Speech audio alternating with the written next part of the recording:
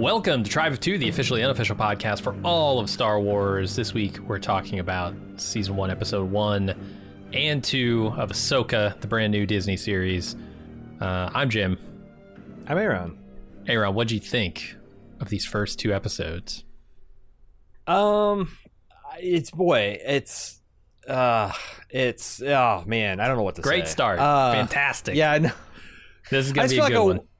Yeah, because there's a whole bunch of people like, you guys shouldn't even cover this show because you haven't seen the Rebels and the Clone Wars, and you're gonna have nothing new or interesting to say. There's other people saying you should watch it anyway.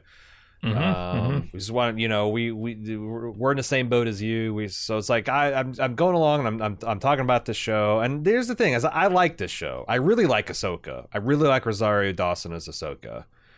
And I don't know, I saw Alan Sepinwall's thing. It's like he thought this is really competently made television, but he wondered if anyone who hadn't seen Clone Wars and Rebels would get anything out of it or would make any emotional connection. Yeah. And I'm like, I don't know if I agree with that because here's the thing. I've been thinking this isn't the first time I've like watched something that was a sequel to something or a prequel to something that I didn't have the right, and I've also seen a lot of sequels and prequels to franchises I'm very intimately familiar with. And I've been thinking about it in my mind this whole week. It's like, well, how, like, I was thinking about like Dead of Honor. It's this Tom Clancy prequel featuring a very central Tom Clancy character and the Jack Ryan universe. And I was thinking, it's like, does it just throw you into the middle and you kind of assume? No, it always has, like a hook that you can understand, even if this is the first book you've picked up out of series. That's always the challenge for people making these big things, is like, you can't assume everyone's a fan. And I feel like that I don't know all of the backstory, but I see a person who I thought actually on first watch was her brother. I thought the guy that's gone, the Ezra was Sabine's brother. Mm-hmm. And then I just realized that they were really good friends, maybe even heading towards romantic friends in a YA kind of way. I don't know, but they had an intense connection. Her and Ahsoka both went to go find her or find him. At some point they gave up for some reason, and there's bad blood over that. Like, I felt like these are all archetypal enough that I instantly kind of plugged into, and I thought the villains were appealing. I don't know their names. I'm calling one Darth Swanson. I'm calling the other one Darth. That's Padawan. Darth Grimes, because she looks just like when Elon Musk's wife left him and just started wandering the streets of San Francisco reading Marx. Do you remember those? Did you remember those pictures coming out? Follow him during the hood and everything. So nice. I love Darth Swanson. Was gutted to find out this guy died. I had no idea that the guy who's the head bad guy died in May. That's Ray Stevenson? Yeah, that's for our friend Ray at the end. I had no idea. Makes sense now. Damn.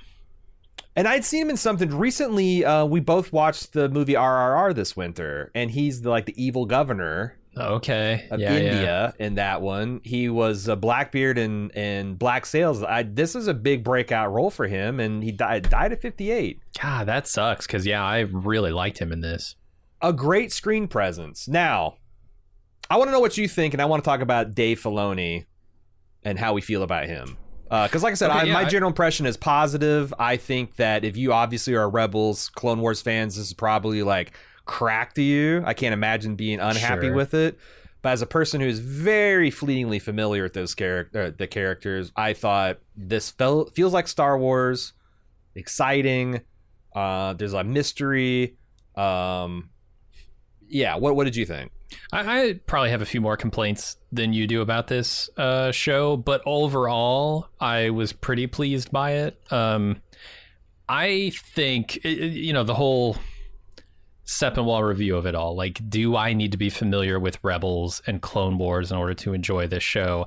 I think the answer is a full-throated no. I think this show stood extremely well on its own legs. Introducing me as someone who hasn't seen Rebels to Sabine went really well. I feel like they did everything they needed to do with Ezra and the memory of him to set this up. I guess I don't know his final disposition, and that was slightly confusing. Like, is he alive? Is he definitely dead? Or is he just lost? MIA. It seems like, yeah, he's MIA because, there's hope that they could find him. So that was like slightly confusing. Fleeing with Grand Admiral Thrawn aboard. The result of this Titanic battle. My understanding is Thrawn warped out of the system with Ezra stuck on a Star Destroyer, so he's missing. But as time has gone on, and none of this is in Thrawn's the show. Dead. Yeah, none of this is in the show. This is just stuff I did a little bit of digging. Right. The closest you get is Ahsoka says we might be able to find Ezra with this map or whatever. Yeah. So I assume he's still out there potentially. I think they did a great job with that. I like Sabine as a character. She does some stupid things in this episode, and I think it's a testament of how well they've kind of outlined that character for a new viewer like me, that I don't hate her immediately because she does some colossally stupid shit. But I still ended up liking her. But because she's hurt, she feels betrayed.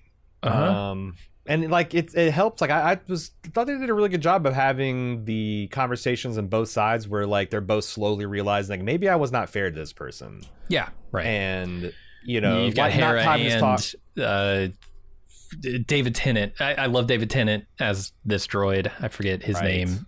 Hu Yang. Yeah.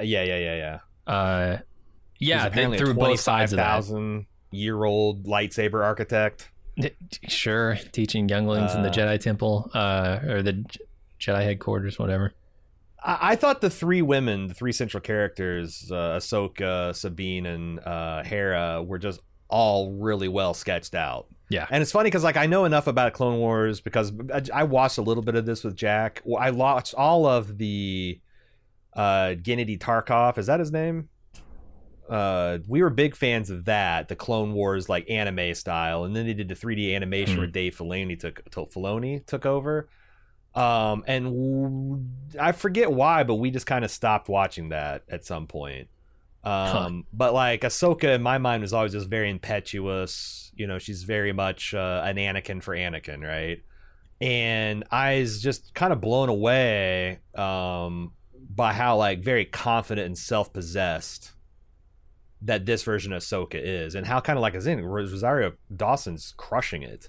I can't believe how real her head tails look. Yeah, they do a good job on the costumes. And I was thinking because she does a lot of she crosses her arms and and I'm like, God, how much costume testing did they have to do? Mm-hmm. Or do they just by process elimination, when she does something that makes the tails look weird, they're well, you can't do that anymore. But I'm amazed at how well they're able to move and do some of the stunt work and I really like that fight between the masked Sith Inquisitor and Ahsoka. Yeah, and I'm kind of the perfect litmus test for whether or not the show can stand on its own. Because I haven't seen any of that stuff. I haven't seen a single episode of Clone Wars, not a single episode of Rebels. I don't know Sabine from a hole in the wall.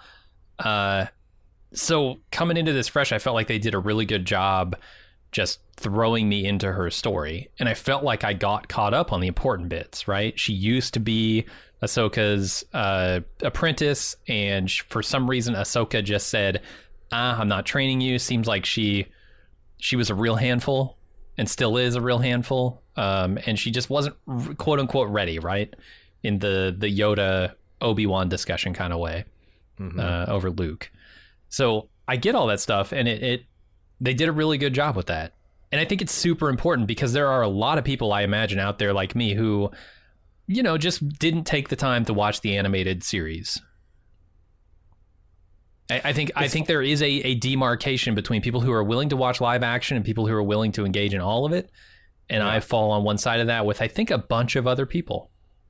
Yeah, I mean, if at the end of the day, I guess this is for Gen X elder millennials who also don't want to fuck with the cartoons, but also are kind of here for the live action kind of ride of it. And like I said, there are definitely flaws. I think there's flaws in adaptation. I think there's flaws in Filoni being a little too precious about his own material. But this is, I like I said, I thought the trailer looked impressive. I was kind of sold when I saw Darth Swanson. I'm like, oh, that guy looks fucking cool. And he gave me like Joris Kabaoth vibes.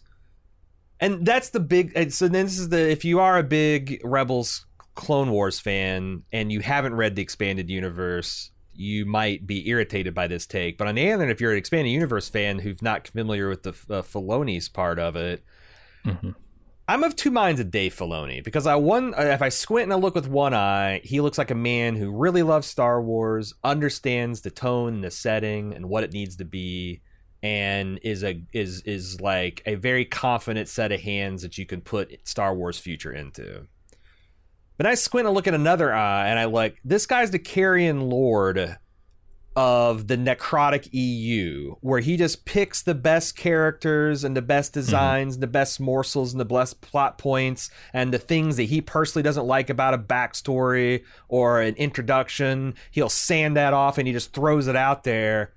And I'm like, I don't know, man. Like, when you're talking about Heir to the Empire and Grand Admiral Thrawn, that's a whole fucking series that I read and had my mind blown when I was a teenager. And I'm not so sure that what he's going to come up with is going to be better than him just kind of like riffing and playing DJ. You know, that's his charge as the head of this Star Wars, the new Star Wars canon. That's what he's doing. That's what he's got to do. I would, and I think that there's probably a dividing line, like somewhere around your mid 30s, where you were totally on board with that plan. But maybe I'm on an island. I just think that I feel like the EU got fucked. Like, Disney's like, we're gonna throw it all away because we don't care about continuity, and now it's like they're just cherry picking the best stuff. But it's like, I don't know, man. I'm trying to think of I can't think of it because I don't think it's ever been done like this before. But like, it just feels weird where like I'm seeing a telephone game of my favorite story being played. Like, that's not what happened in Heir to the Empire.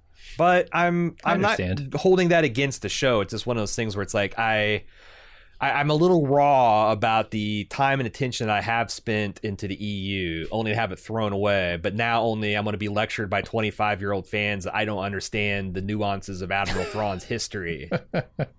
And that's just a bizarre place to be. Mm-hmm. That's a bizarre place to be for me as a Star Wars fan. So I hope you guys will bear with me.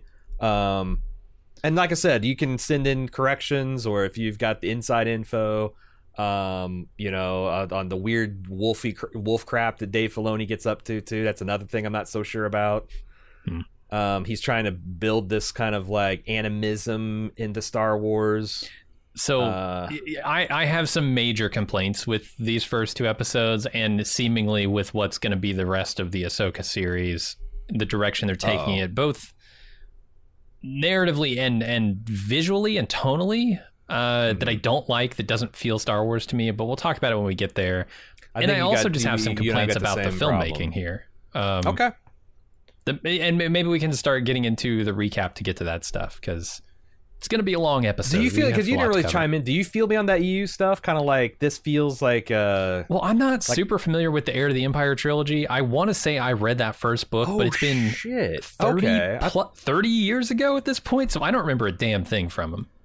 I thought you were all in on that early, because I've read every bit of the EU up until like halfway through the Yuuzhan Vong, which I read a lot of while you were reading Heir to the Empire. I'm 5-6 years younger than you. While you were reading Heir to the Empire, I was reading the Jedi Academy trilogy, so I remember that a lot better than the Heir to the Empire stuff.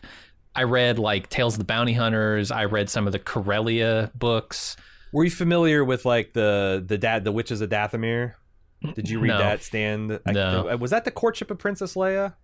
That was they got introduced into? But that's what I'm saying. Like, a lot of this stuff is ringing huge bells, and I like it. But it's like, but I can't assume that any of my knowledge is actually good.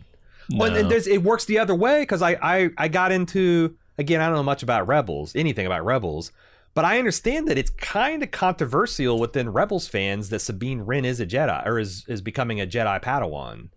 Really? That like Ahsoka was training her, like the idea of like, I'm going to turn you from an unfocused Mandalorian into a warrior of peace. Like, I'm going to give you some Jedi training in combat and some Jedi training in diplomacy and politics and people skills. But the idea she was like a Padawan, or that she had force sensitivity, or that she was going to pick up a lightsaber one day. And that's like a lot of people like, what the? Where did this come from? Huh. Okay. So, but to so me, we can like, disappoint everyone here. Yeah. Right. To me, it's like I came in and like, well, that makes perfect sense. They had a Padawan thing. The Jedi Order threw apart. There was a civil war. They got broken up. Things got in the way. They both have a feeling. I didn't have any hackles raised against that. And how cool is it to have a Mandalorian Jedi? You know, I think that's awesome. I would submit pretty fucking cool. Yeah.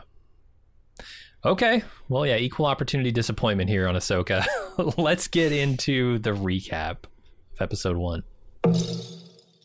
We're not interested in Jedi protocol. We'll be right back.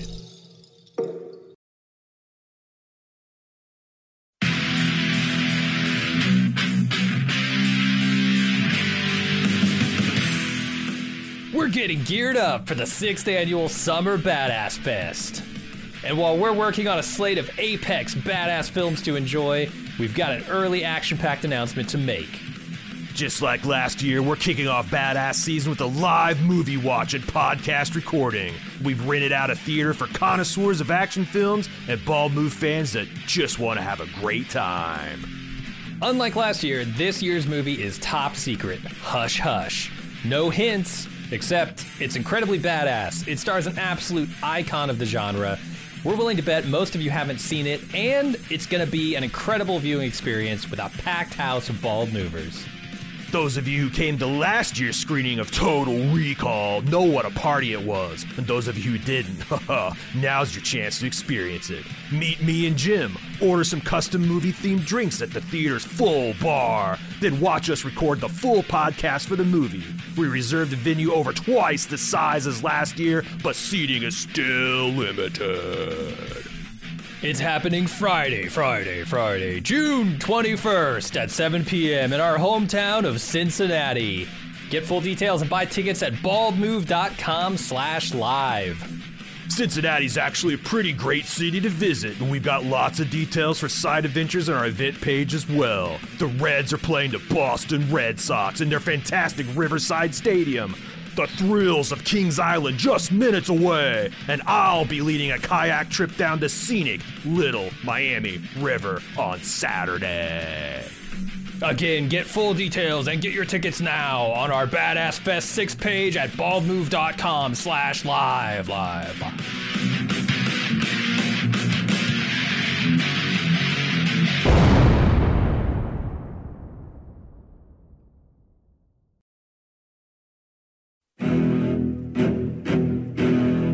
It's time for your training, Padawan. Here's more Tribe of Two. We get a crawl, standard Star Wars crawl. The New Republic has been established after the defeat of the Empire, but behind the scenes, the remaining Imperial remnants are trying to find Grand Admiral Thrawn to start another war. And Ahsoka is off looking for the map to where Thrawn is hiding, as her prisoner, Morgan Elsbeth, is being transported to the New Republic for trial. I assume Morgan Elsbeth is a big character in Star Wars lore, but I don't know because I've not seen this stuff. She might be a rebel character. It does seem like they're hinting that she is a witch of Dathomir, which I can tell you about if you want. For sure, yeah, I'd love to hear about that stuff later when we get to that part. So a New Republic ship is waiting for a rendezvous with another ship that we'll come to know as Hull 1. But some Sith show up first and masquerade as Jedi long enough to break Morgan out of the brig, and they realize they have to go after Ahsoka because she's onto the map. This is a very Star Wars intro, very Star Wars, from, you know, the ship being sort of introduced into frame from one side of it, and hovering over the top of it, to Darth Vader strolling down the halls of the Tantive 4, to like a breakout of a prisoner in the Leia stuff. All of this feels very Star Wars. Yeah, I was trying to think of other ways, like if this is the other way to evaluate this is not like if I knew this is a sequel or prequel, but like if I'm going in this I didn't even know, like this is a scene. It's great. It's disconnected. I don't know who any of these people are. It's very recognizable Star Wars. It's cool. Very and then cool. like get the next scene is Ahsoka essentially like doing an Indiana Jones routine, which is essentially like an Indiana Jones movie. It opens up with her doing like a Popper's version of it. I want to talk about that specifically in reference to Raiders. But what I'm getting at is that they did do, I think, a good job of like easing you in rather than just piling on all these relationships and stuff. And it's so weird for. Oh yeah. I felt like it's I don't know. Maybe he was writing defensively. Like, I really like this show, but I could see where people that haven't seen it's like 7 years worth of television would be left cold by it. But yeah, I didn't have any problems with that, and I immediately liked both of these two Sith figures, or I don't think they're Sith, but I'm calling them Sith, but yeah, they're former Jedi, fallen Jedi. I don't know what they want to be called. She's still keeping the Padawan, like she's got the Padawan braid. He calls her Padawan. They're Sith to me. Evil Jedi or Sith. That's just. He's got red lightsabers. That's just science. But we'll talk about that later too. And I like the music in this scene too. They have a very Star Wars soundtrack, but there's like a bit of a piano mixed in there with some sort of minor chords, and it's really good. And I like the captain. I thought he appears as smart, that he's not like a fool, but you know, it's like he's like, there's no way these are just some Imperials playing. But what he didn't expect is there to be evil Jedi. You know. Right. Jedi powers misused. It's good stuff. Yeah. And again, like I said, I know too much, but like if you hear about this Grand Admiral, he's the last of the Grand Admirals. He could rekindle hope of a fallen empire. Like, hell of a MacGuffin. Got this witch lady in a prison that knows there's a map that finds him. I'm in. All right, let's go to the second scene here, where for me, the wheels turn into squares, and it's some pretty rough road. Ahsoka visits an ancient temple where she listens to voices which guide her through a puzzle that results in her finding a spherical star map. This scene is so fucking boring, and in fact, every scene that involves this map is boring beyond comprehension. I look at this scene takes 10 minutes to resolve, and it is literally nothing but Ahsoka looking at sculpts in a wall, lines on a floor, pillars in a chamber, and I'm trying to like follow it. What am I supposed to be understanding here? Can I solve this puzzle along with her? And the answer is absolutely not. Zero chance of figuring out this puzzle alongside her. Whereas I look at the first 10 minutes of Raiders of Lost Ark as essentially doing the same thing. You're going into the temple, you're getting the idol, you're getting out, and you're fighting your way out of that. And you're getting immediately accosted by your rival who's going to steal your shit and set off the rest, you know. But look at the entertainment disparity between the two. Raiders of the Lost Ark is incredible in its first 10 minutes. It tells you everything you need to know about Indiana Jones, and it does it in an extremely entertaining fashion. This is fucking boring. You're not wrong. I think you're being a little harsh, because what the difference is like, I think they could have done that, but you needed, like, Indiana Jones wasn't just walking through a tomb considering things. He was like, you can't step on this, and if you do, boom, a thing shoots out and almost kills a guy. This is what happens, and you get covered in spiders, and he's filing, but then he sees like a sharp. You get this idea that any step could kill him. Whereas with the thing here, it's like you just felt like anyone could come in and traipse all over this place, and like you had to do certain things for something right to go, but nothing could go wrong. And it is a little bit boring. Like I don't know. Like I thought I saw what she was doing. She's rotating these stone columns and making them be level and all that. But it's like there wasn't an element of danger until the droid showed up. And I think if they had suggested that there was like maybe some traps, I thought it was super nifty how she like cut her way into the tomb. Apparently that's an Ahsoka trademarked move, I guess. Really? It looks cool in live action. I just wish that they had either gotten, like, it would have been cool as like if she'd established that this is a tunnel full of traps, and then she just kind of gets a wry look on her face and like walks 500 feet over ground, and it cuts in and gets all the way to the end, and then you can see this like death trap that she avoided. That'd have been funny. That could be fun. Or either way, you just have to goose the scene. This scene should have been half as long as it should have been if you aren't going to actually inhabit this boring room with character and put some menace and stuff into it. Either a quarter of the length or 4 times the entertainment, because this was boring to me. Yeah, and the other thing is like it's a little bit of map room of Indiana Jones, but the thing of the map room is that was built. The whole first third of the movie was building to that. Yeah, and the music and the staff and again the sun's coming up, and it's like you're just like where there none of that was there, and it could have. I don't know. It's and I don't know what you think of this scene, I guess, if you haven't seen any of the other live action stuff, which I want to give them a little bit more and say, well, Ahsoka's been in other stuff that's live action, so probably a lot of people will have seen that stuff. But yeah, I don't know what you make of it without that, because this is a bad character introduction, I would say. I don't know about that, because I thought that they in this scene, like she's calm, she's regal, she's self-possessed, she's confident. These 5 serious combat droids are no threat to her whatsoever. I felt like even if you didn't know who Ahsoka was, you'd have a very strong idea of who she is, especially if you know Jedi as an archetype. Yeah, that's probably fair. The self-destruct systems this on fight. These droids are out of control. Okay, I haven't really introduced it yet. She goes to leave the temple. She's confronted by 5 droids who demand she give them the map, and she fights them off, manages to flee on her ship as the entire temple explodes behind her. Then she gets a message from Home One saying there's been an incident.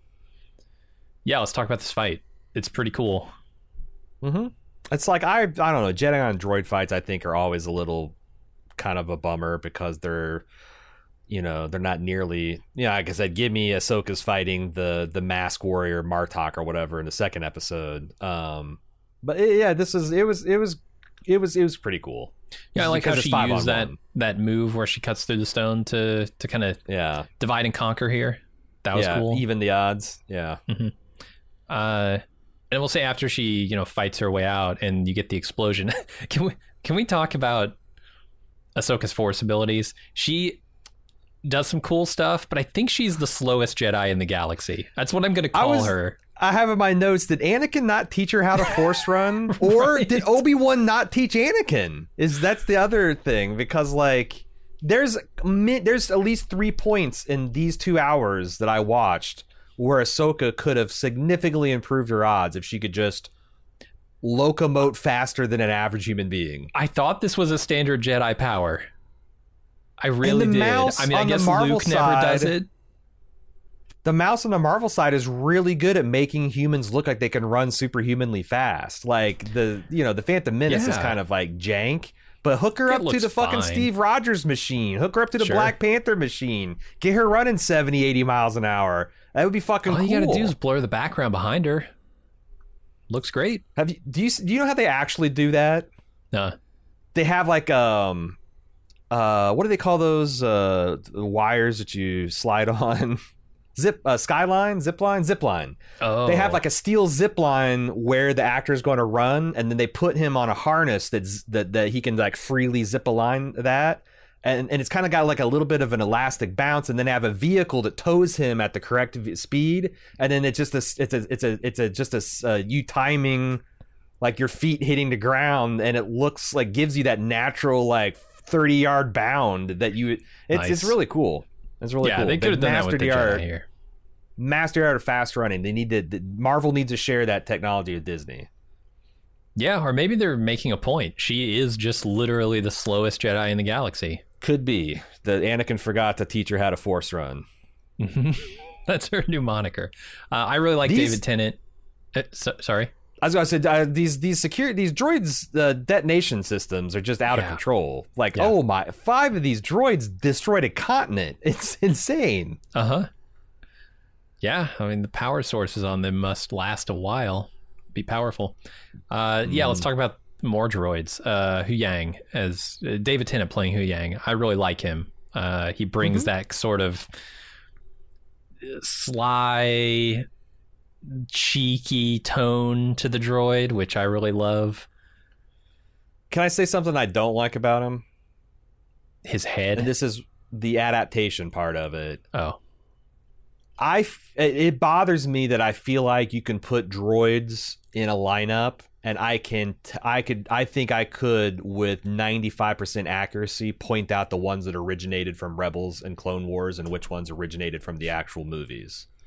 There's a certain little bit more Art Deco, smooth style to these droids, and I feel like they just should have either I don't know, they don't look, they look like it gives me a little Roger Rabbit vibes. I feel like I'm watching a cartoon character interact with real people. Gotcha. Yeah, I feel like there are a couple things that are off in that regard, just art direction wise. He's too smooth. Like, he should have more greeblies and rivets and stuff. And if he was actually if he's built by ILM and not just designed in AutoCAD or whatever, the 3D light blender, whatever the fuck they're using, he would. But like, they should have done that. They should have like given. They should have. I don't know. I feel like someone should have built that out of sheet metal and then 3D rendered that instead of just taking the design from the cartoon, because he looks like a cartoon character. I'm with you. Do you think his head's shaped that way because he's Ahsoka's droid? Because he almost has like the two tentacle things. That would bother me since he's supposed to be 25,000 years old, but I don't know. Right, true. She had his head replaced with one that she was more comfortable with. We also find out that Ahsoka does not always adhere to standard Jedi protocol, which I want to say we kind of already knew if we'd seen the Mandalorian or Book of Boba Fett stuff. And Yang's already beating the drum. You need a Padawan. That's a Padawan's job. I'm not a Padawan. Mm-hmm. When they reach Home 1, they see the damage done to the other ship by what I'm calling the Sith. We meet General Hera Syndulla, who tells Ahsoka that they lost the prisoner and then briefs her on the Sith. Ahsoka's not familiar with the Sith, so she has Huyang run a match on their lightsabers, and she shows Hera the star map, but it's locked, so they can't use it. And Hera says, well, why don't you take it to Ahsoka? And she seems pretty reluctant to do that. Yeah, really impressive shot of the Rebel fleet. Always love to see Mon Cal cruiser up close.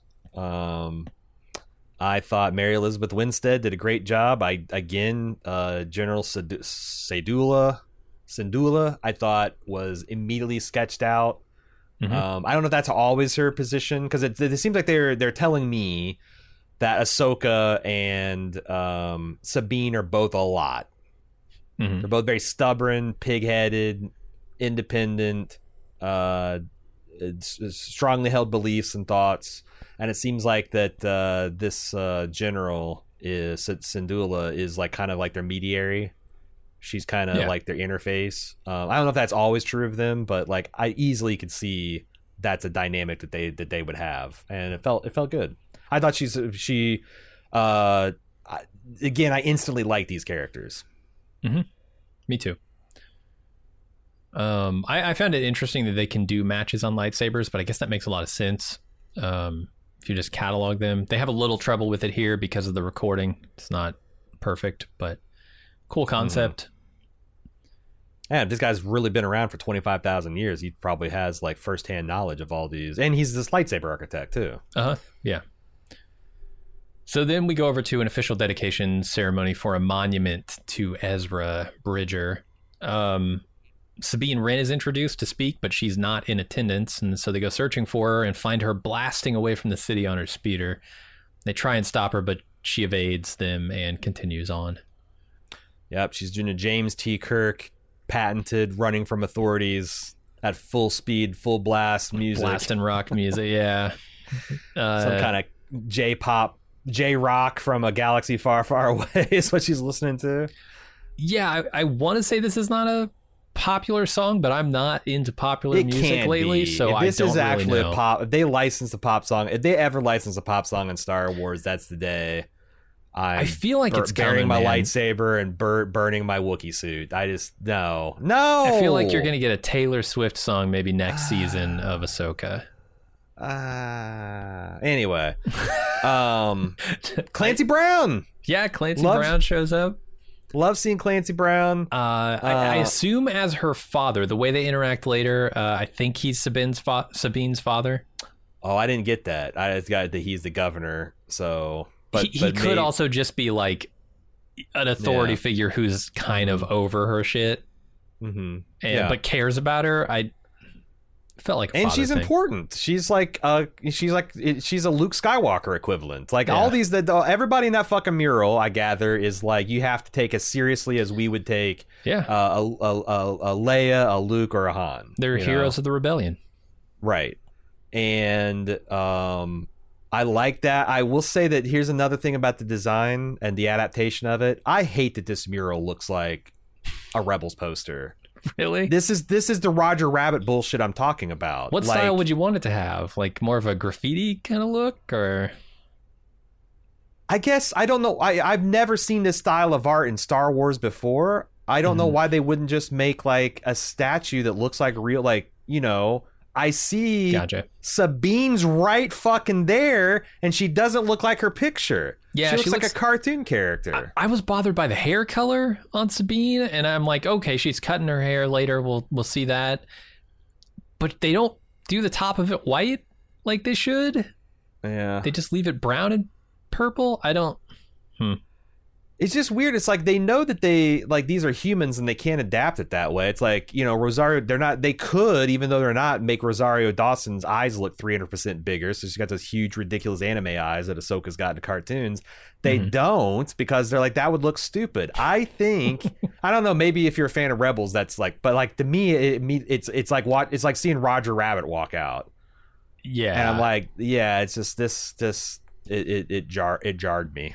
I mean, they're definitely playing to Rebels fans here. Even in the previous scene where Hera's like, you need to take this to Sabine, or, you know who you need to take this to. She'll do it for Ezra. I mean, right there, Rebels fans are probably like, fuck yeah, she'll do it for Ezra.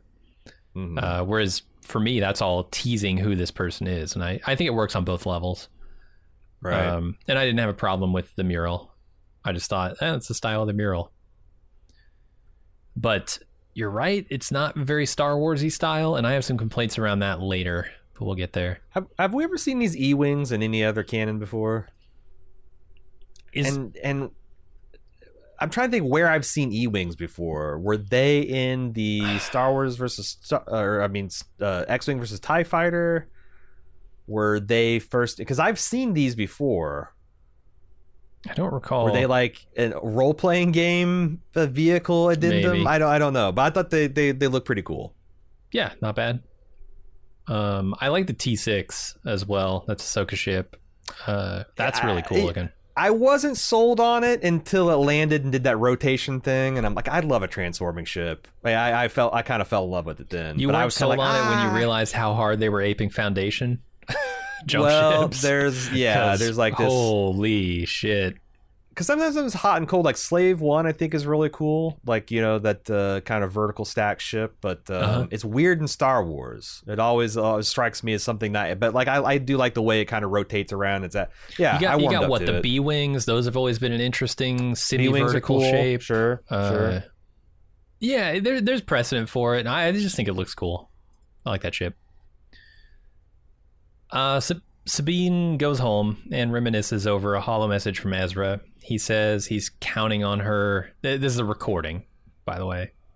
He says he's counting on her to see things through, and then signs off with, "May the Force be with you." There's got to be some guilt that she's not following that path that he kind of saw her going down. And this is a really good scene. You know, this starts to really establish the motivations of this character. Like, why isn't she at this ceremony? Well, it's a ceremony for this monument to Ezra, who she misses desperately, and probably maybe even feels some guilt around it. Yeah, he's still out there, but like me and Ahsoka split up and haven't gotten there's a little bit of because a lot of people, I saw some complaints about like, you know, what a wet blanket, what an unpleasant character she is, but I'm like, yeah, that's her character. She kind of hates herself right now. She doesn't like herself. She's not herself. Yeah, and I think they do a really good job telling that story. It's first they she's immature to her, yes, and she is very much immature. They do a great job of that. And there's some interesting things happening here in her apartment at this watchtower, I guess. She's got a stormtrooper helmet collection, which I thought was interesting. I don't know if these are like the Wookiee pelts for Boba Fett, but Yeah, keeping trophies. She's got these drawings on the wall of her pet. I don't know the name of her pet or the species of her either, pet. But it's fucking adorable. Yeah, it's like a cat with chicken legs and. Yeah, but with the like those Munchkin cat proportions, you know, they're kind of like a little bit of cute and squishier. Totally. With chicken legs, yeah, a basilisk cat. But these drawings on the wall are going to connect later, and tell you a little bit about the relationship that her and Ahsoka used to have, which I think is cool. So then Morgan and the Sith go to the temple where Ahsoka found the map. And they realize that she has it. So, of course, they decide to go after her. Morgan sends the apprentice to Lothal to search for Sabine Wren, Ahsoka's former apprentice. Here's the mention of the Night Sisters of Dathomir, which are witches. Do you want to clue some people in? Yeah, because that guy, I don't know if they'll... me. Yeah, why not? There's this. They were introduced in this one book. I think it was the courtship of Princess Leia. Maybe it was something else, but.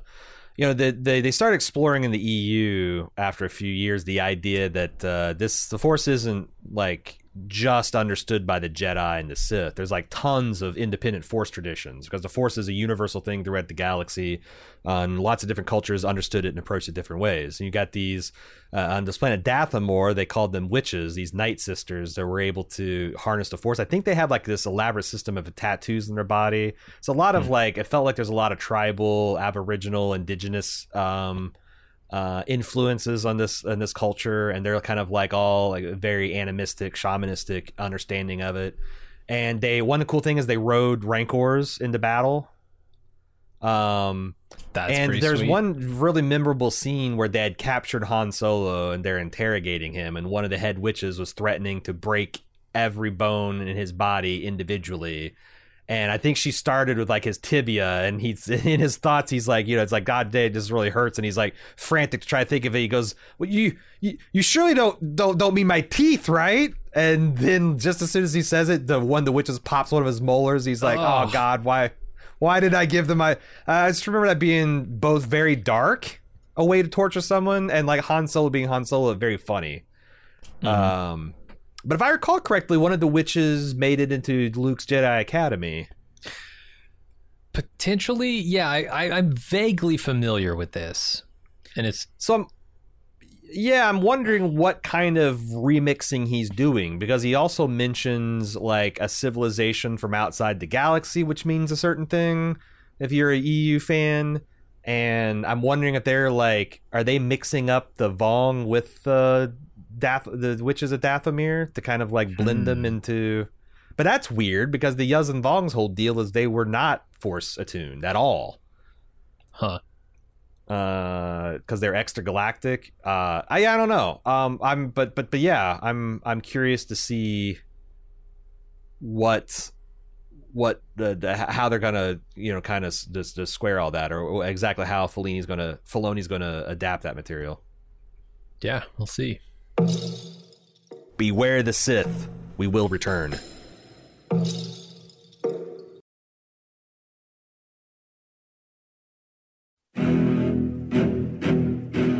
Are you hearing voices too? Welcome back to Tribe of Two. There are some apparent powers here that Morgan has.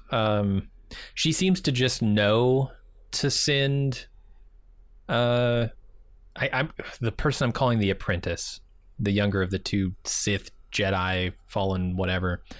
She kind of just seems to know to send her to Lothal. And I don't know if that's because she's familiar with Ahsoka and Sabine's relationship and she thinks that that's a lead, or if it's more like mystical, because there are definitely some more mystical things that happen later. That's what Darth Swanson seems to say. He goes, this isn't witchcraft. This is just the home planet for Apprentice. Right. This masked Sith warrior that we'll see more of in next episode, he's 100% Ezra, right? I hadn't even thought of it. Seriously? No. Oh man! The second I saw this guy wearing a young, tall, Force sensitive in a full face Sith covering warrior, in a full face covering that he never takes off under any circumstances. Like that's, and you're missing a person. It's connected with Thrawn. It's gotta be it's gotta be Ezra. It's either Ezra or Pedro Pascal, who. Man, what has he got over to Mouse that just keep him checks he doesn't have to show up for? He doesn't have to go. He doesn't even step in the booth for this one. Nope, not just a single word. The check. Yeah, you could be right. This could be Ezra. I don't know. Boy, I wonder if that's being speculated hardcore about. Has to be. Yeah, we'll see. All right, Sabine wakes from an Ezra dream to find Ahsoka headed into the city overhead, and she goes in to meet her. There's some awkward tension until Ahsoka says that she might know how to find Ezra and hands her the star map. This is where we find out that Ezra is probably not dead, or potentially not dead. He might just be missing. And this is the scene where Clancy Brown shows some affection or a deeper relationship than just like dignitary and hero of the rebellion. There's some kind of like annoyed disappointment on a personal level here that she wasn't around and she's not taking things seriously. You might be right. I didn't pick up on it though. I guess I could have looked it up, but I kind of don't want to look up too much about this show because I want to retain, my, I guess, naivete. Right. Yeah, in fact, I kind of regret. I watched this 35-minute video that kind of compressed all of the Clone Wars, and it was designed specifically for this thing. And I'm like, man, I just wish I'd gone in blind, totally blind, or as blind as I was. Yeah, I just want to see what the show can put down. Like, how's it gonna work on its own? I did like them having to like a barb off on who's more difficult. That always gives you an interesting insight into both characters, right? Sure. And Ahsoka's kind of ice cold, where she's like, well, there's nothing easy about being a Jedi, and they're still barbing off, and she goes, well, I should have been a good one, and Ahsoka's like, yeah, you should have. Like, that's fucking cold, man. Yeah, going pretty hard on each other. Then they go back to Ahsoka's ship, and she asks Sabine to figure out how to unlock the map. She shows Sabine a scan of the temple that she found it in, and they talk a bit about their past as master and apprentice. Sabine asks if she can take the map somewhere that she can think more clearly in, and Ahsoka says absolutely not. Here, when you get Sabine kind of walking into Ahsoka's ship, she takes a look at what is apparently her old bunk, because it has the drawings of her pet, very in the same style as the ones we saw in her little apartment last time. Yeah, because she's the artist. Cool. They also established that she's an artist. Yeah, and they don't need to, talk about their former relationship. We can kind of just know, they used to travel together until pretty recently. Okay. Yeah, that tracks. How unoriginal is it for the witches of Dathomir to live on a planet called Arcana? I don't get it. I thought they came from the planet Dathomir, but yeah. I mean, maybe Dathomir is a concept. Maybe the witches of Dathomir. It's like the employees of 7-Eleven. It feels like they're adapting the witches into some kind of like sect in exile, similar to the Mandalorians, because she's like, are you a witch? No, I'm a survivor. That's not the case. In fact, I don't think the Republic knew about the witches of Dathomir until this novel that I read, that it had to take place at least 5 years after the Battle of Yavin, if not more. So it's like, again, this is like I'm saying, it's like going back to your childhood home, but you've grown 3 feet. It's like nothing.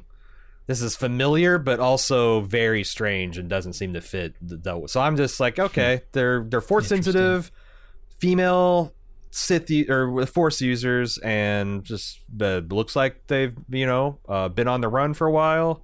Grand Admiral Thraw's their key to resurgence. Seems to be the key to at least 3 people's resurgences. These Jedi mercenary, Dark Jedi mercenary, the Sith, the Witches of Dathomir, and the Empire, all riding on Thrawn's return. So I get that. Yeah.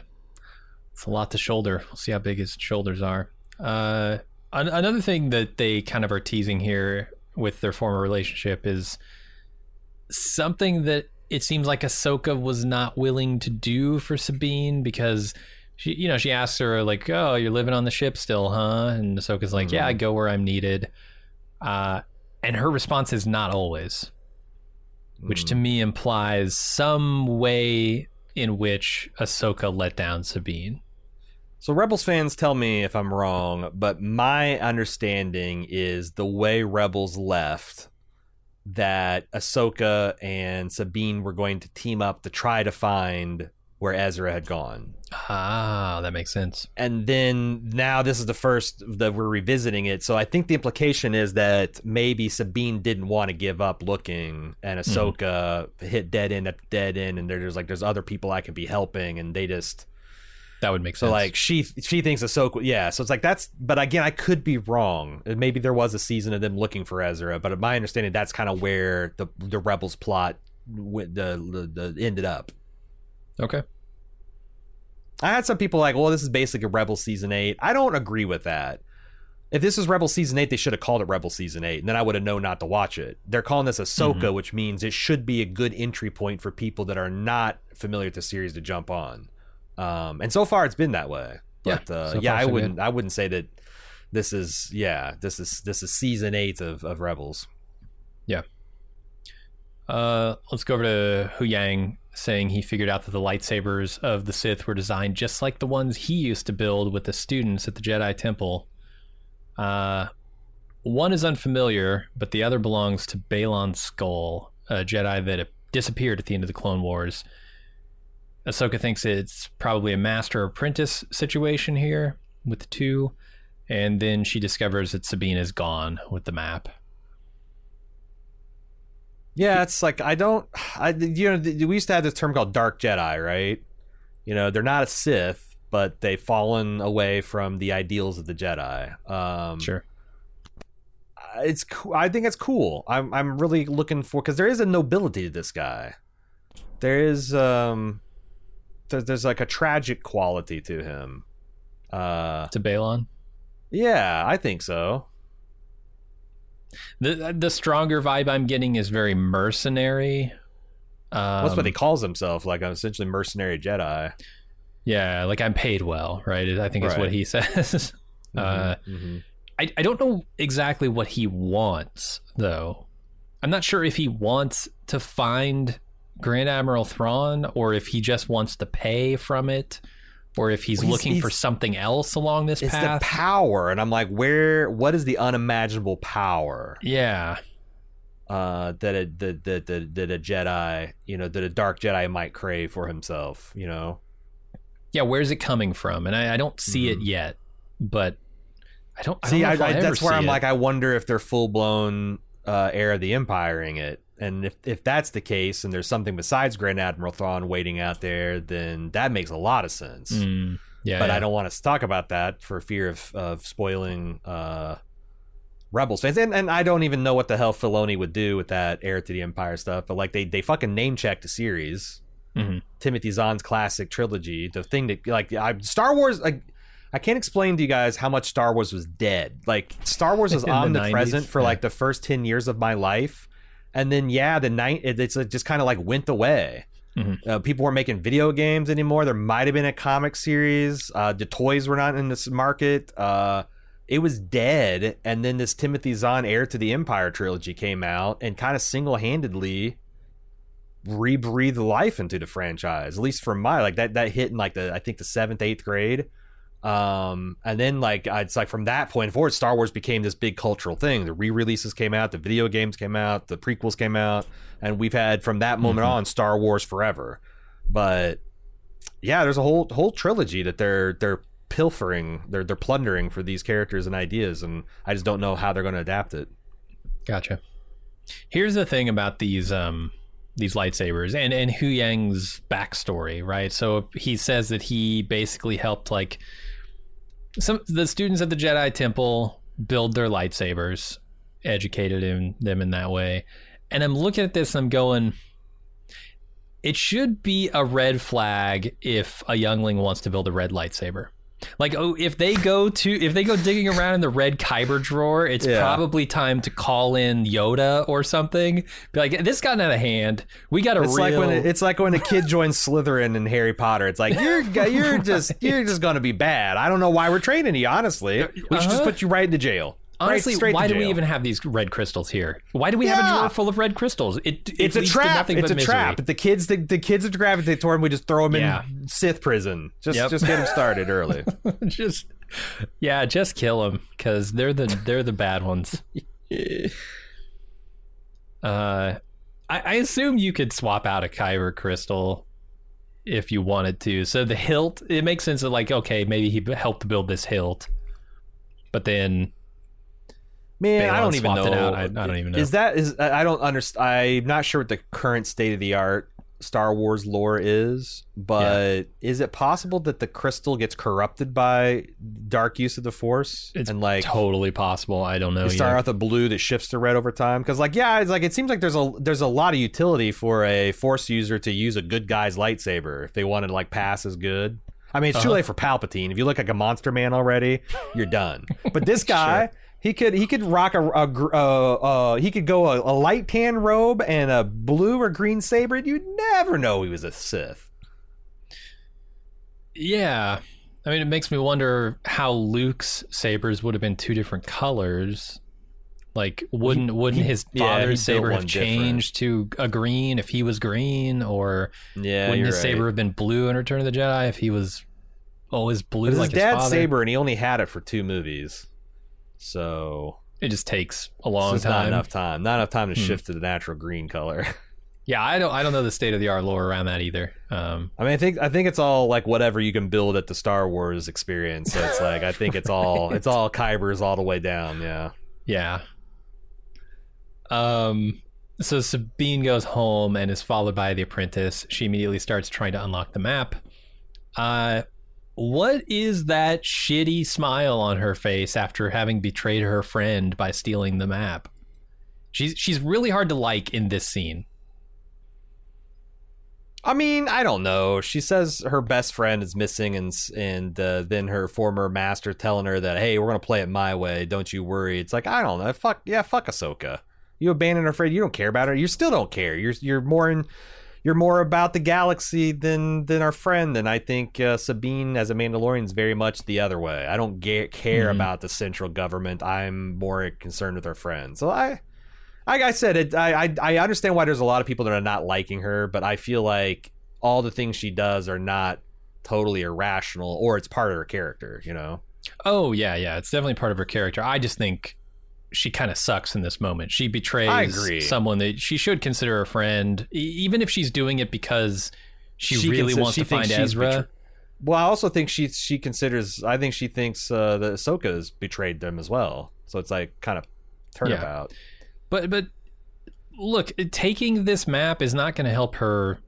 Is not going to guarantee that she finds a way to unlock it.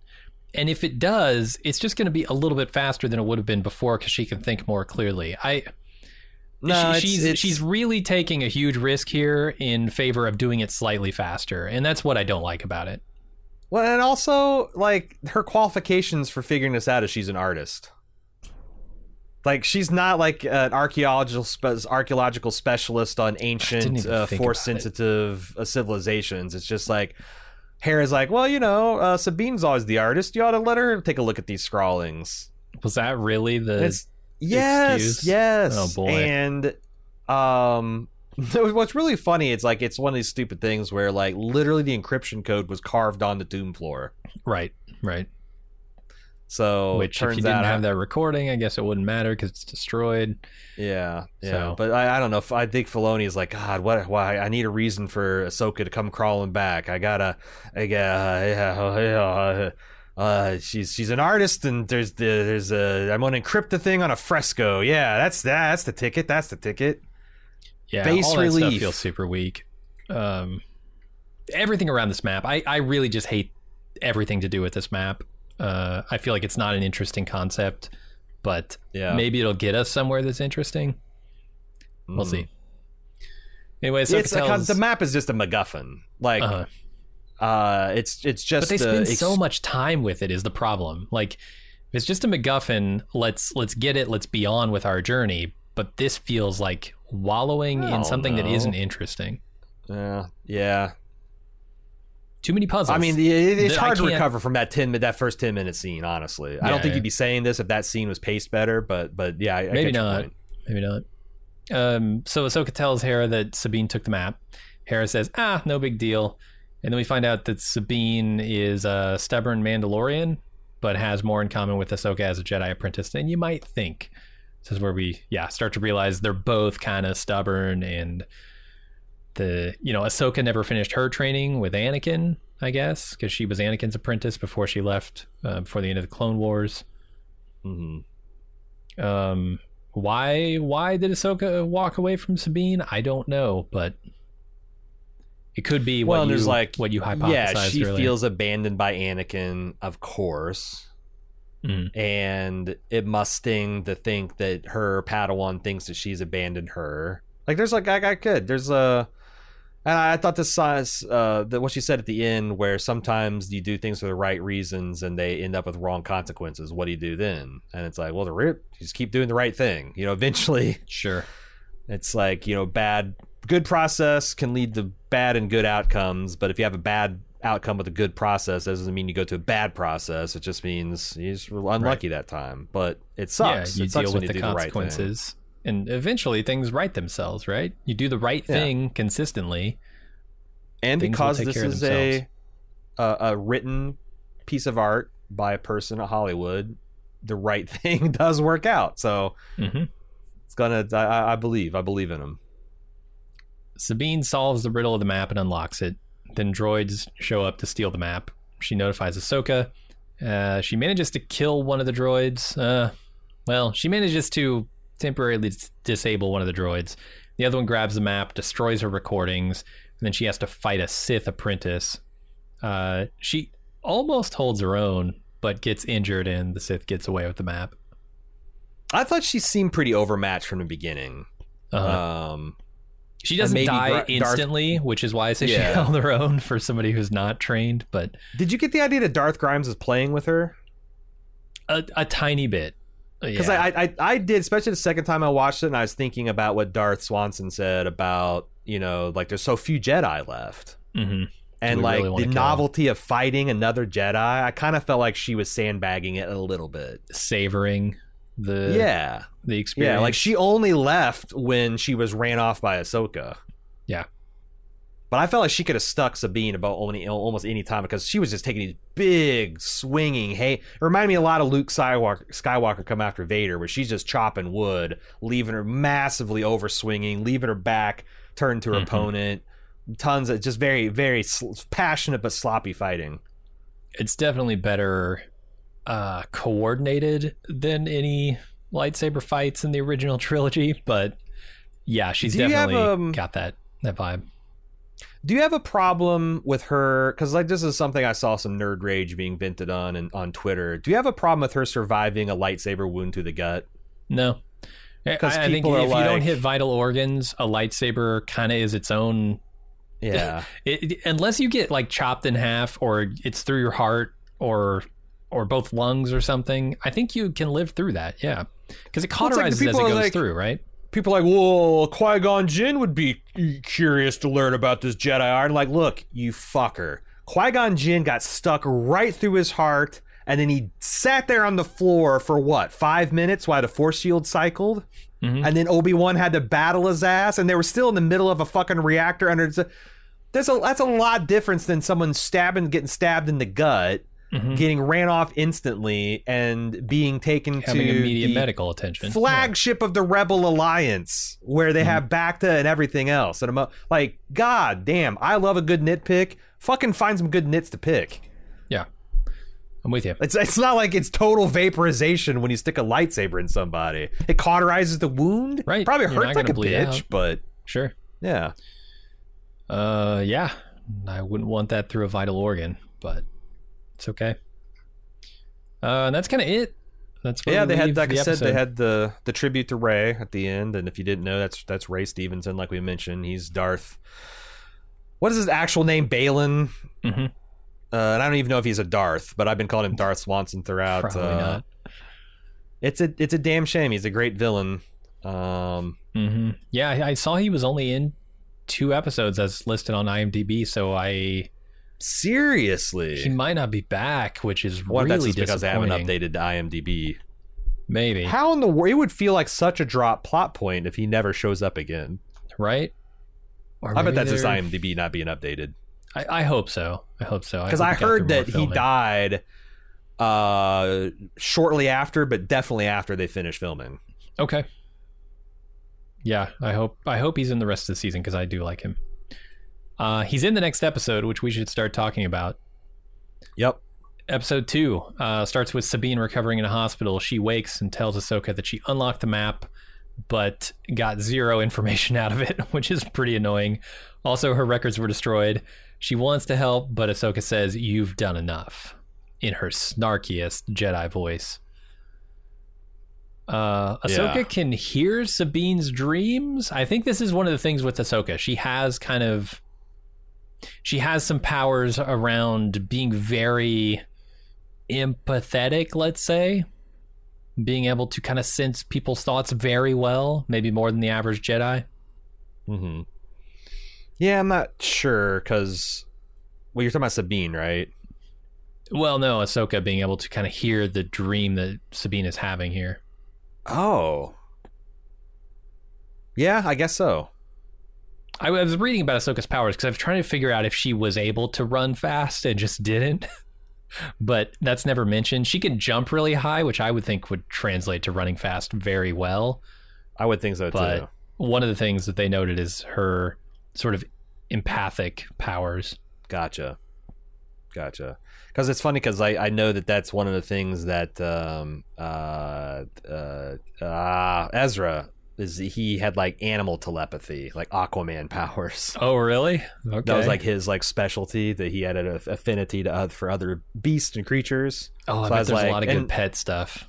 Well, it's funny because like I was laboring under the illusion for the first time I watched this that like Sabine and him were brother and sister. So I was kind of looking to see if there was like, you know, some kind of like, you know, she's got that pet thing, but no, I was just completely wrong. They don't have any kind of genetic sharing at all. Nope. He thinks of her as a sister. Does he? I think that was part of his hologram. Somebody said in the holo? Okay, recording. Gotcha. Maybe that's why I got it from. Because I remember having a clear... I think they had a very strong similar appearance when I was looking at that mural. Like, it's like, they both have oddly colored hair. They kind of have similar shade of skin.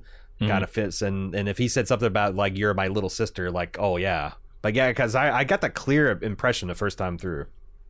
Yeah, he mentions it, but it was, I think of you as a sister, even though we're not related. Let's go over to the Sith, visiting another temple site where they put the map on a pedestal, and Balon says to let Morgan know that they've located the reflex point of Cetos, whatever the fuck that means. Another incredibly boring, self-important map scene.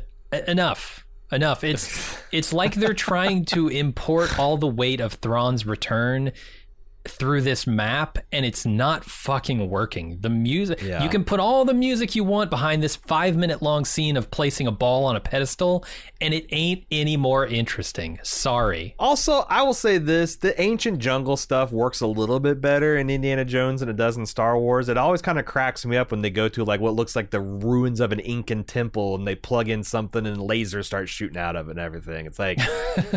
Okay, poison arrows and giant stones and stuff. What's this fucking laser beam shooting out? You know, there's no sunlight hitting this. This isn't the staff of Ra or whatever. Come on.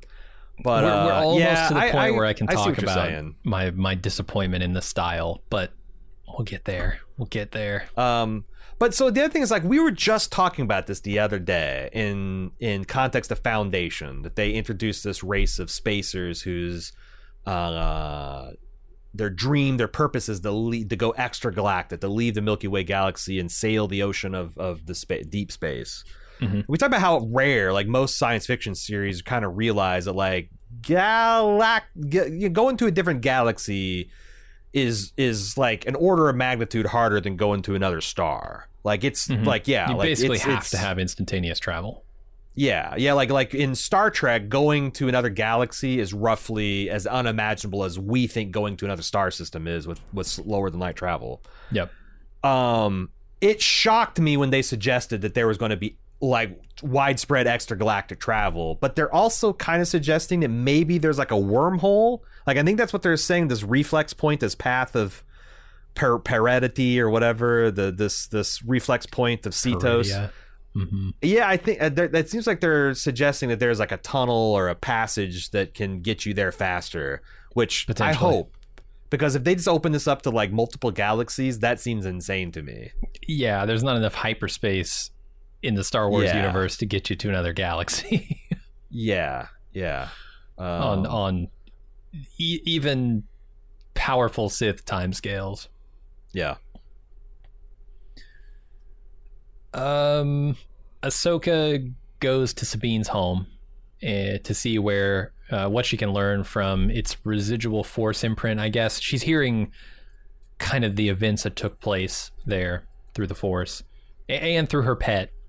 Maybe it's the pet talking to her, I don't know. She sees the recording from Ezra and finds and disables the droid that Sabine thought she took out.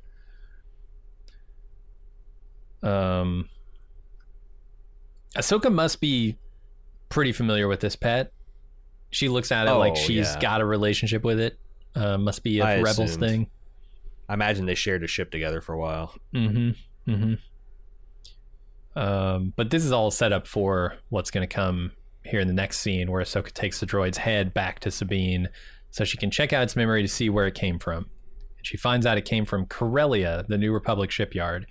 And Ahsoka realizes that Morgan used to operate out of there during the Empire's reign, so she decides to go check it out while Sabine recovers, and Hera says, "I'll meet you there." Not sure why you would design a combat droid to remember where it was dispatched from when its head is destroyed, but I guess like you have to be just an unimaginably good electrical engineer to like hotwire circuits. An artist can do it. Or an artist, yeah. I don't know her backstory. Perhaps she's an engineer and an artist. There are some polyglots out there who kind of can do it all. Yeah. It does feel like picking up Indiana Jones and asking him for his expertise on the Mona Lisa, and then how to reprogram a positronic brain. Yeah, it's like, I don't know. You got some dusty bones for me, kid? But yeah, she didn't. I don't know. It's a low stake scene, I guess. Not for Hu Yang. Hu Yang is like, oh, it's the end of the world for him, man. Those 75% original parts that he's still got, he wants to keep those. This is the most unrealistic thing. A robot that's lived in this galaxy for 25,000 years and just doesn't want to die constantly. I don't buy it. I don't buy it. Especially being around humans for that long. Yeah. Right. Ugh. Right. And there's a little pep talk at the end of this scene from Hera to Sabine, trying to get her to not necessarily forgive Ahsoka, but go back to her and try and continue her training. To see the fundamental truth of you guys are so much more similar than you're different, and that you can help each other rather than be mad at each other. Mm-hmm. Then Morgan arrives at the witch site. I don't know what this is, and opens up the map for the Sith to take a look at. It points the way to the path to Peridia, where Grand Admiral Thrawn is banished. It's a fairy tale place, according to Balin.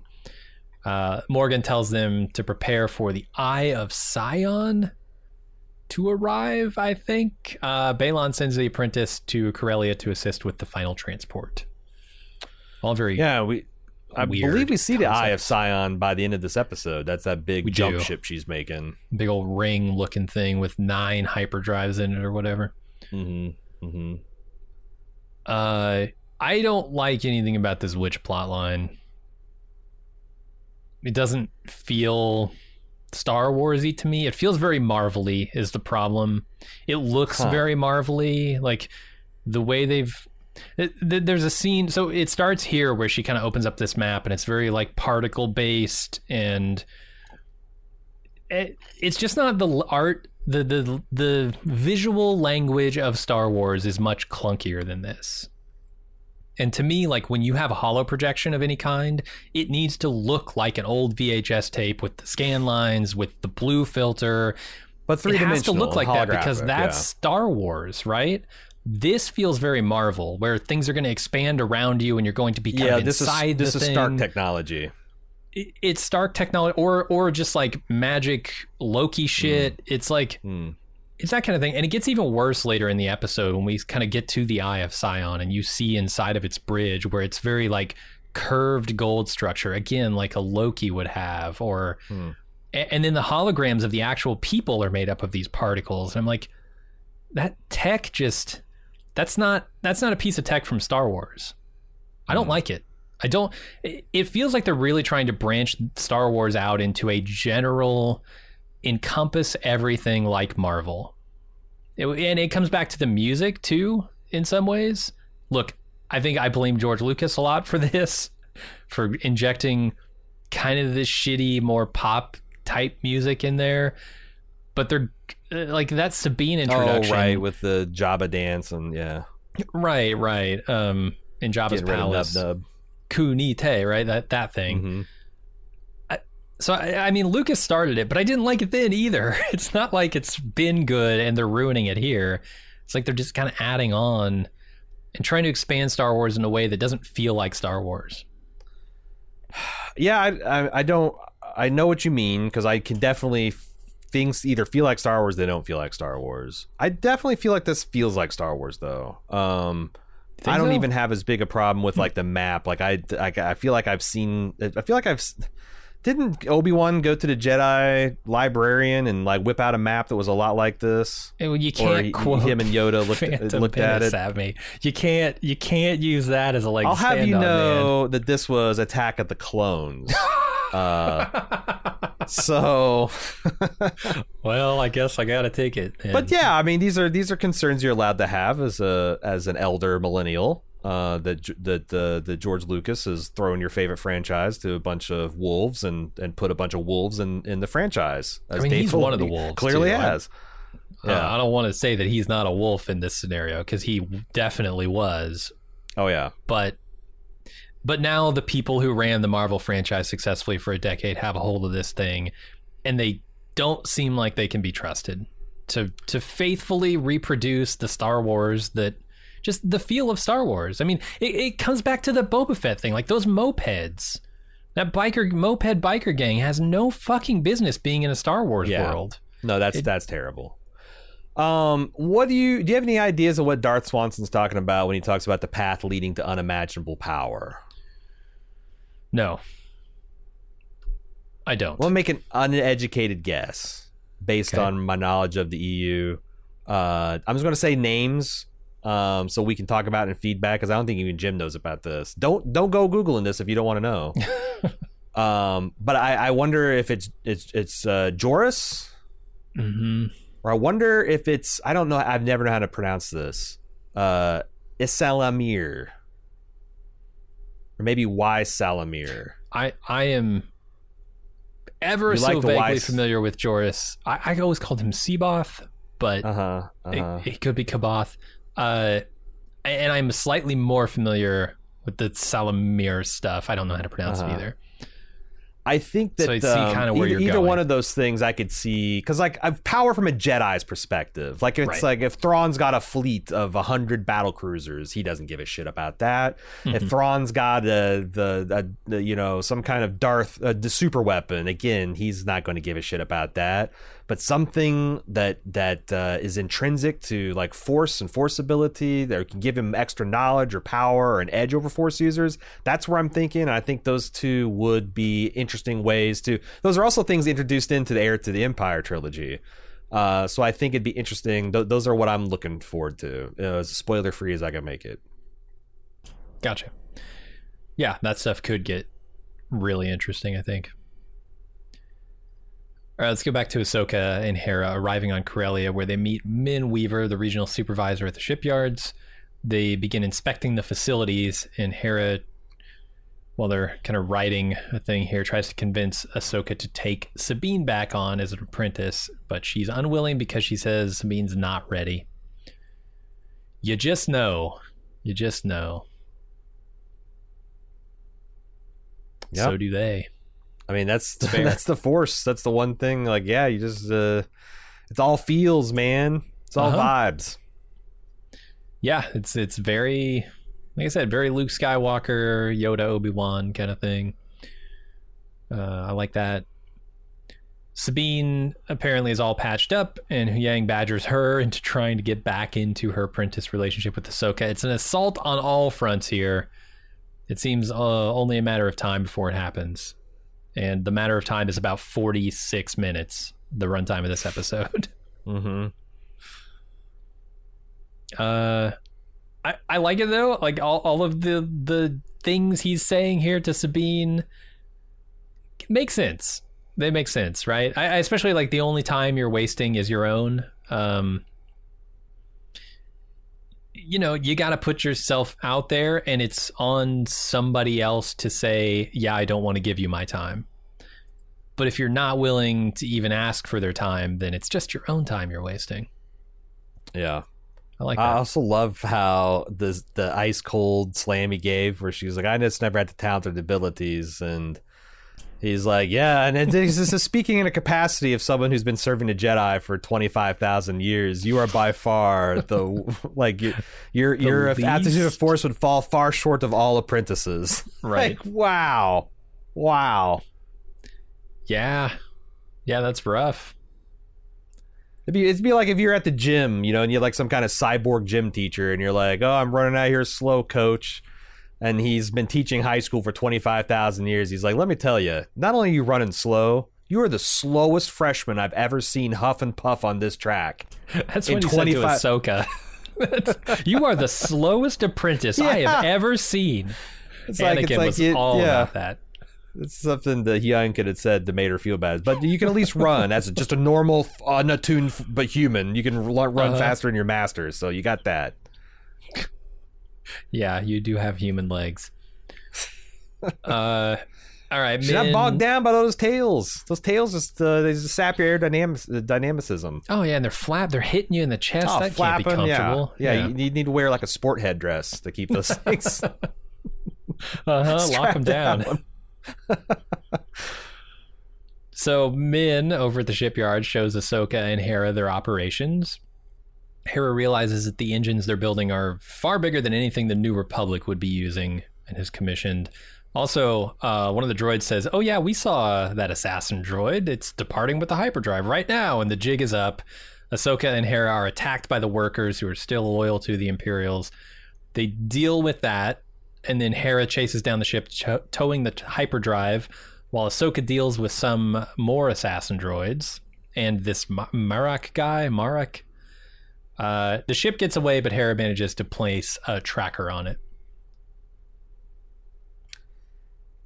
So they say that this is refurbished from a SSD, which I assume means Super Star Destroyer.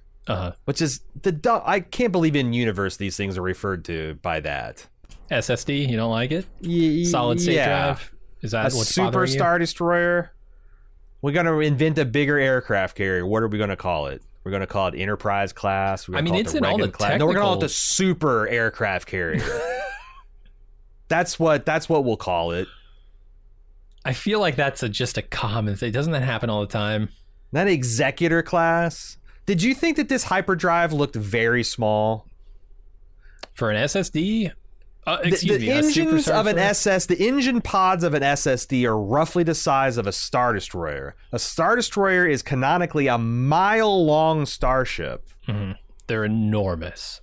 And then this hyperdrive, again, is a core. Maybe this is like a spark plug in a hyperdrive. But this thing is like the size of, I don't know, a semi-truck? Oh, maybe you think so? I thought it was maybe the size small. of like a... At its largest, maybe the size of like a cruise ship. You thought it was that? Oh wow! I thought Ahsoka was running right next to it, and it didn't dwarf her. Didn't seem like she was trying to catch the Titanic before it left the pier. You know? Right. But like I said, maybe it's a much smaller component. They need 9 of them. But I was kind of shocked at, like, God damn, I thought that thing would be the size of a blockade runner or something at least. But to power an SSD for sure. Did we get to the fight part?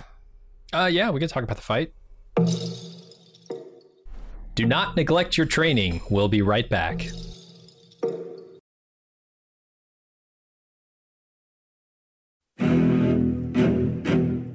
Let's see what knowledge is lurking inside this podcast.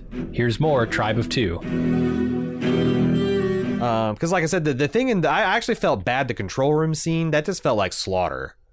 Like, these poor schlubs are for the Empiring, and this Jedi Knight just cuts them down, and this General of the Republic just like there wasn't any heroes here. It was just butchery. Mm-hmm. But this whole fight could have been avoided if Ahsoka could have just run fast. Yes, because watching her third time run. I think the hyperspeed could have helped her out. And what's funny is, like, I don't think this administrator was actually dirty. I think he was the only clean guy in the room. He's just greedy, you think? Well, no, I mean, he seemed genuinely shocked that all these people were Imperials. Did you think when he came back from behind the chair, all like shaking? Like, I think he had no idea he had this many Imperials on his staff. So who's he selling the engines to? Just some nameless company that he doesn't look into? He doesn't know where this stuff is going? Probably, yes. That he wasn't paying, that they're... I don't think he's a super administrator, and he's particularly zealous about this Republic, but I don't think he's an Imperial loyalist. You might be right. He does right until the gun started being drawn, I thought that he was definitely like, oh yeah, he's just in on it, but I don't think he is. I think the thing that tips me into believing you here is when the droid reports seeing an assassin droid. He's like, why didn't you file a report? Yeah, he doesn't. Yeah. He doesn't freak really out. Try and cover that up. It's an improper protocol that he's worried about. So you can be right. Either way, he's going to prison. So where are we at in the recap? Is Syndulla taken off with her skiff? Have you recapped all that stuff? Yeah. All the way up to placing the tracker on the ship and it kind of warping out. I didn't think much of her ship, but I love Chopper. I thought Chopper was cool. I thought Chopper was funny. I found some cursory research that he has been voiced by Dave Filoni since the beginning of Rebels. Like, it's in fact, he's speaking English. I don't know if you noticed this. Yes, but I could tell what he was saying. Yeah, it sounds like it's run through a kazoo and a harmonica, and then maybe some more After Effects and then processing. On the top end is pulled out. Yeah, but I do like it that you can kind of sort of tell what he's saying a little bit more than C-3PO. Oh, found it. That yeah. Did you take my? Have you been through my stuff? And. Now, I will say that if I was going to throw a tracker on something, I would track the hyperdrive core rather than the tugboat that's taking it. And I almost wonder if that's going to be something that throws them off. That they're going to find it's going to be. I hope not, because goddamn, these Disney Plus Star Wars shows love doing that. Like, okay, here's the thing we're doing all season, but now we're going to have 6 side missions until we make incremental progress towards the plot at the end of the season. But... yeah, like if they end up following the tug, it's like, oh, we found the tug, but the hyperdrive core is over. Oh, we'll have to go through and find the dock records, and then we got to go to a planet to find that. And it's just, I hope they don't do that. Yeah, I think there's a lot of wasted time in these first 2 episodes, largely around the map. So we'll see how it shapes up as far as pacing goes. But yes, the side missions were incredibly annoying most of the time in Mando. And Book of Boba Fett was even worse. All right. I like how hilariously bad of an idea it is to try to bullshit the general of an army about how, like, what ships they're building and what they're building them for. Although she just squashes that so fast, and I love it. Hera's great in this she's scene. Taking no shit from this guy. Oh, well, then I authorize it. Open the thing, right? You want to bet I can't authorize it? Look, I got Mon Mothma on my favorite speed dial. Yeah, I got her on speed dial. If you really want to do this, Yeah. I thought the fight between Ahsoka and what's clearly Ezra is really really cool. I really liked how she like dispatched that droid and used it as a human shield to advance on him, and then they did these really cool riposte, and the droid just got sliced up in between them. Oh man, it's so cool. I will put this out there. I think two blades is always superior to a double-ended blade.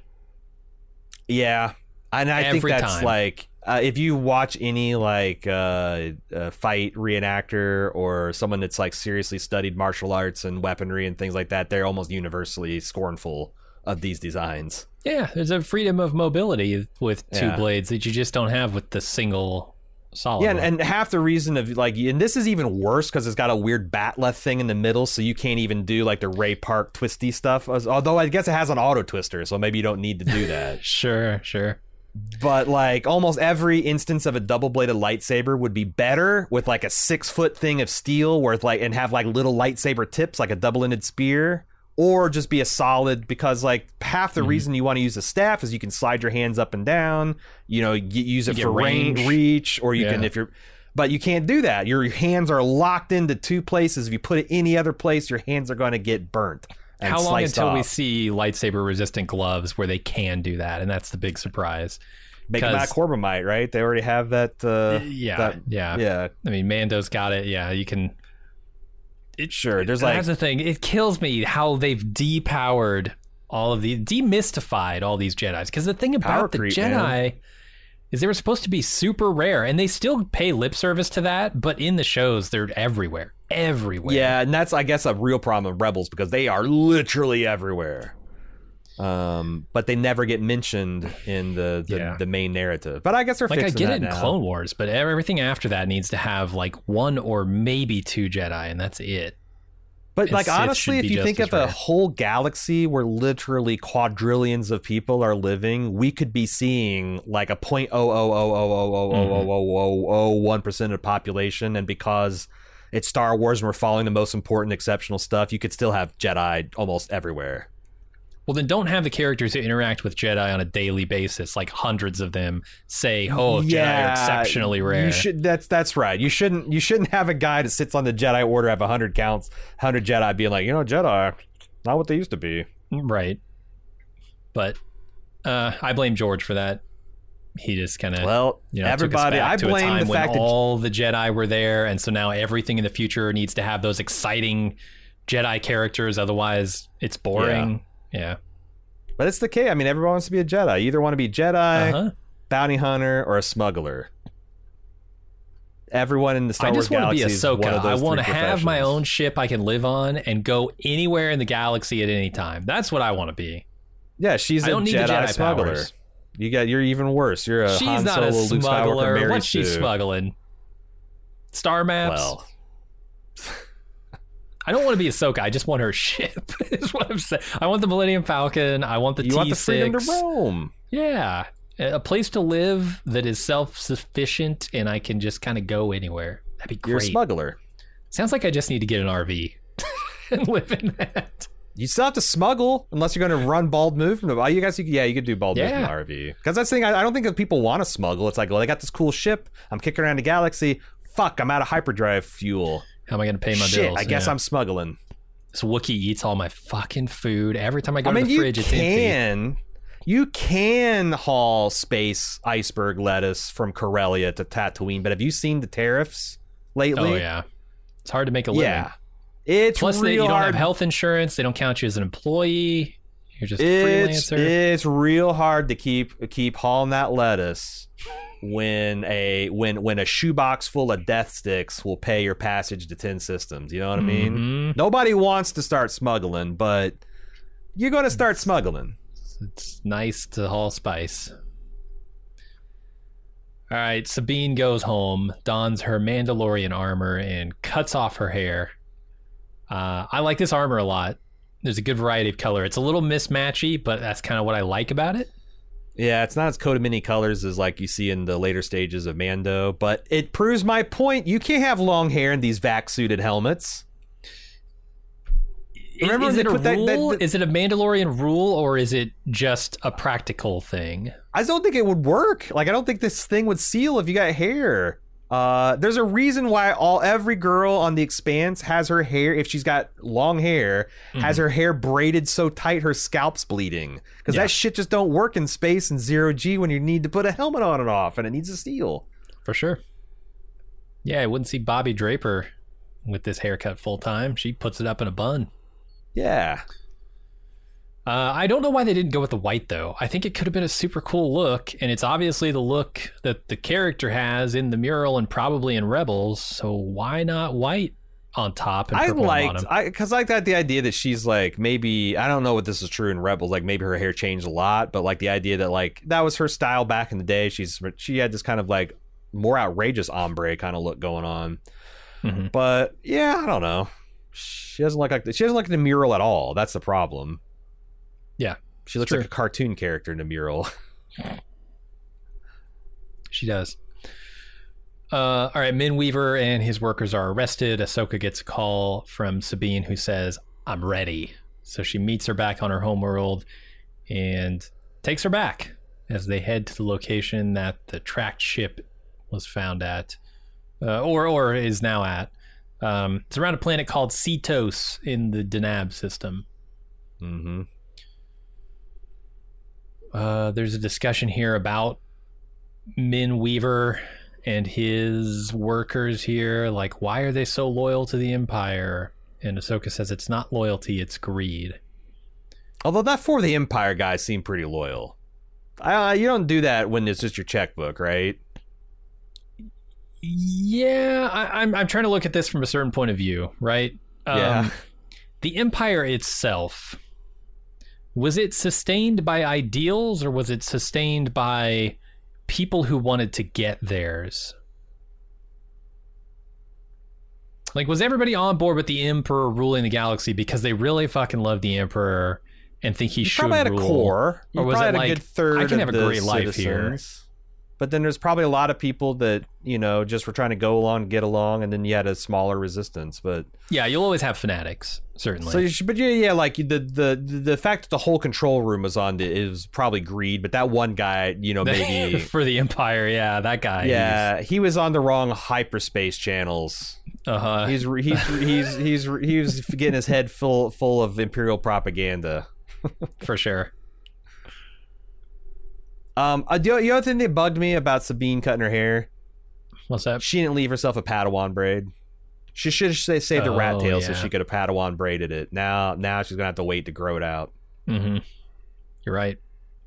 She'll cut it. What do you do species? What does Padawan braids look on species like an Ithorian? Species have no hair. I actually thought about that. Does every species have a Padawan mark? Do like you pull a tooth or you trim a tusk or you break off a horn? I mean, Grogu didn't get one when he trained under Luke. True, but he didn't have any hair. That's what I'm saying. Right? Oh, you're saying do they get something different? Or yeah, because I was picturing like they just staple on a tuft of some kind of hair on. Yeah, it's hot glue on some fucking ponytail. Here you go. Here you go, kid. But I don't know what would Grogu have.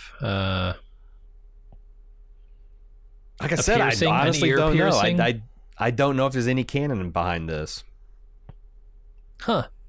Yeah, good question. I like what Darth Valen said about seeing Ahsoka in the Force. That her presence is elusive, but her determination vivid. And yeah, that's coming for us here in this next scene where the hyperdrive. Oh, I thought we were there. Into the Eye of Sion. And Balin calls Morgan to say he's worried about Ahsoka's involvement because, yeah, what you said, he's not sure about some things, but he knows that she is determined. And it's a shame that you have to kill another Jedi because there's so few left. Again, I'm not a fan of the look of any of this. I think it's all very Marvel-y, not very Star Wars-y. What about the ship? Because like the thing is when you're saying Star Wars-y, like the Rebels had a look, the civilian ships had a look, extremely lived-in and look. the Imperiors had a look, and the Empire had a look. Like this is just a different faction, right? Well, yes, it is a different faction, but the particle effects on the technology, it still exists within that galaxy, right? And I feel like the galaxy has a visual language, and so it's all about because you were talking about the gold curves and like, oh, that's just like a cultural detail. Like, you know, the Hapians had their crazy space dragon ships and things, but like, so you're saying it's just the graphics, essentially, the UI. I mean, there's something that bothers me about the architecture of the ships too. I don't like maybe it's because I've seen the Marvel stuff and now this feels so reminiscent of it because it's coming from the same places. And honestly, probably the same people are doing it. I imagine a lot of the previs people on Marvel and production, and they probably cross-pollinate all those thousands of names that scroll by. I bet there's a lot of the similarities there. Yeah, I don't think you can avoid that because ILM's going to handle this stuff. But it's primarily the tech of it where I'm like, there is a visual language established already. Why are we not using it? Mm-hmm. But that's just me. Maybe I'm nitpicking too much. But you know what? I can't nitpick about the Rebels continuity, so I'm going to nitpick about the old school Star Wars stuff. All right. Any other final thoughts? The end credit sequence also doesn't feel very Star Warsy. That feels very Loki type stuff too. Yeah. Credit sequences? I don't know. Yeah. Where's the pulp? Where's the fun? Where's the fun in this show, man? It's taking itself way too seriously. Can we have a Han Solo? Can we have a Chewbacca back and forth? I think Hera is that. She's just not in it enough. And I think that there's also, I think that Sabine and Ahsoka look like they'd be fun. It's just they're in a bad spot right now. Yeah. Hopefully they'll get there because this show needed an injection of fun. Especially in these first 2 episodes. And Hu Yang almost gets there, but he's serious but it's dry. It's very dry. It's very dry. Very British, yeah. Yeah. Give me those, borderline. Don't go to Jar Jar levels because that stuff sucked. But give me like the Han Solos, the people who are telling wry jokes and making mistakes and doing kind of silly things every once in a while, but you still think they're cool, Agreed. Sabine almost gets there at the beginning. I like her introduction. That feels kind of fun, but there was just nothing else in here. Like I said, that's one of the things about the two sides of Filoni. I hope he doesn't lean too much on because Ahsoka is his baby. That's his central, like his gift to the Star Wars canon, and it feels like if he leans a little bit too and gets a little too much into the myth making, it's gonna that's not like Lord of the Rings isn't very funny either. It's too mythic. Occasionally, it doesn't have the pulp that the Star Wars has. So it's like if I could see him getting a little too self-important because these are his babies and he's taking them very seriously. But I don't know. Again, like maybe Rebels was a laugh a minute and we just need to relax. We'll see. Maybe I'm gonna give it time. I mostly like these first 2 episodes. I like that a hell of a lot more than I thought. I kind of got a little self-conscious because I'm openly antagonistic of the people that are like, oh, you just need to watch these 17 episodes in less than a week, and it's like, okay, whatever. Much less the 7 years worth of stuff. But it's like, I started feeling like, God, like I don't want to go into this project to hate it. Like I went in this project because we had the time to do it, and I thought the trailer looked cool. But also, I could hate this project, but I was like, man, I hope I'm doing this for the right reasons. But I liked more than I didn't. I could still go either way. I'm right there on the fence with I'm right there too, because if they continue to like if this becomes a like it's like a chase and they're one sector behind and doing a whole bunch of like missions of the week, I'm going to get tired of that really quickly. Gotcha. That's a Mando only trick. And I barely put up with it on that show. And if it becomes too witchy, I guess, too Marvel, too witchy, too like, I hope it gets witchy. I don't. That's not Star Wars to me, man. I the Force is about all the witchy I can handle. See, in Star so you Wars. you are a Jedi Sith purist. Jedi Sith purist? No room for other Force traditions. You don't like witches. I mean, it can be done right, I guess. Maybe it's that I don't like them calling them witches. That feels too real world to me. Didn't Anakin call Qui-Gon a wizard? Sure, yeah. I mean, Obi-Wan's called that too, right? Yeah, it's an easy thing. It's an easy thing to call somebody when they're using magic powers. Yeah, I don't know. It's all the path to Peridia and prophecy and like all this other stuff. And I know that exists in the Force powers, but I'm not a fan of fantasy, and I can only tolerate so much of it. And when it becomes mostly fantasy, it's going to lose me. And that's the line I have to draw. But so far, we're just shy of that being too much, I think. There's enough of the Star Wars that I love in there to keep me engaged. All right, are we done as Ahsoka for this week? I think so. We actually did get some feedback as people found out we were covering the show. Don't have time to cover it. This is a double episode. I'm going to save all that for next week. But if you'd like to send us feedback, starwars@baldmove.com. Instead of changing it for every show, I think I'm just going to do this like the Star Trek. I'm just going to Star Wars. starwars@baldmove.com. We will consider that on the next podcast, time allowing. If you would like to find out what else we're doing, because we're in the middle of Justified City Primeval Watch, we are gearing up to do Daryl Dixon The Walking Dead. Loki's coming back. We're going to be doing that. We're also doing Apple TV Plus's Foundation, a fantastic science fiction series, by the way. Best way to follow us is on all our social medias, @BaldMove, except for TikTok, @BaldestMove. Just pick your favorite one and go there. And if you'd like to support what we do here at Bald Move and help us continue to make podcasts and defer the cost of that and get stuff for yourself like ad-free feeds and more bonus audio content, check out support.baldmove.com. That's it for Ahsoka this week. We think we're going to have this out significantly earlier next week. We're going to try to get these out on like Wednesday evenings going forward. Yeah, that's the plan. But yeah, we'll be back a little bit earlier next week, hopefully. Until then, I'm A.Ron. I'm Jim. May the Force be with you.